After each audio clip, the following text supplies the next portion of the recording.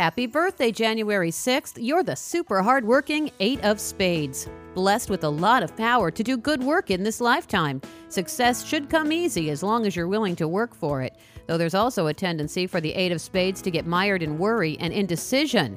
If you're this 8, take extra steps to develop a positive outlook on life. Your mind is so powerful that you need to have it working for you rather than against you. Again, with so much power at your disposal, it's important for your karma to use it in positive ways.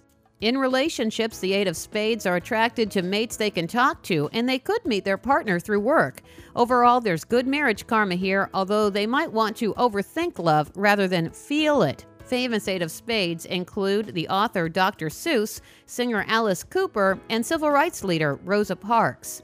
The Birthday Cards of Destiny is based on an ancient fortune-telling system that blends astrology and numerology with a deck of 52 playing cards. Learn more about this fascinating system and look up the birthday cards of the people in your life at birthdaycardsofdestiny.com. I'm Lisa Osborne for Lisa.fm.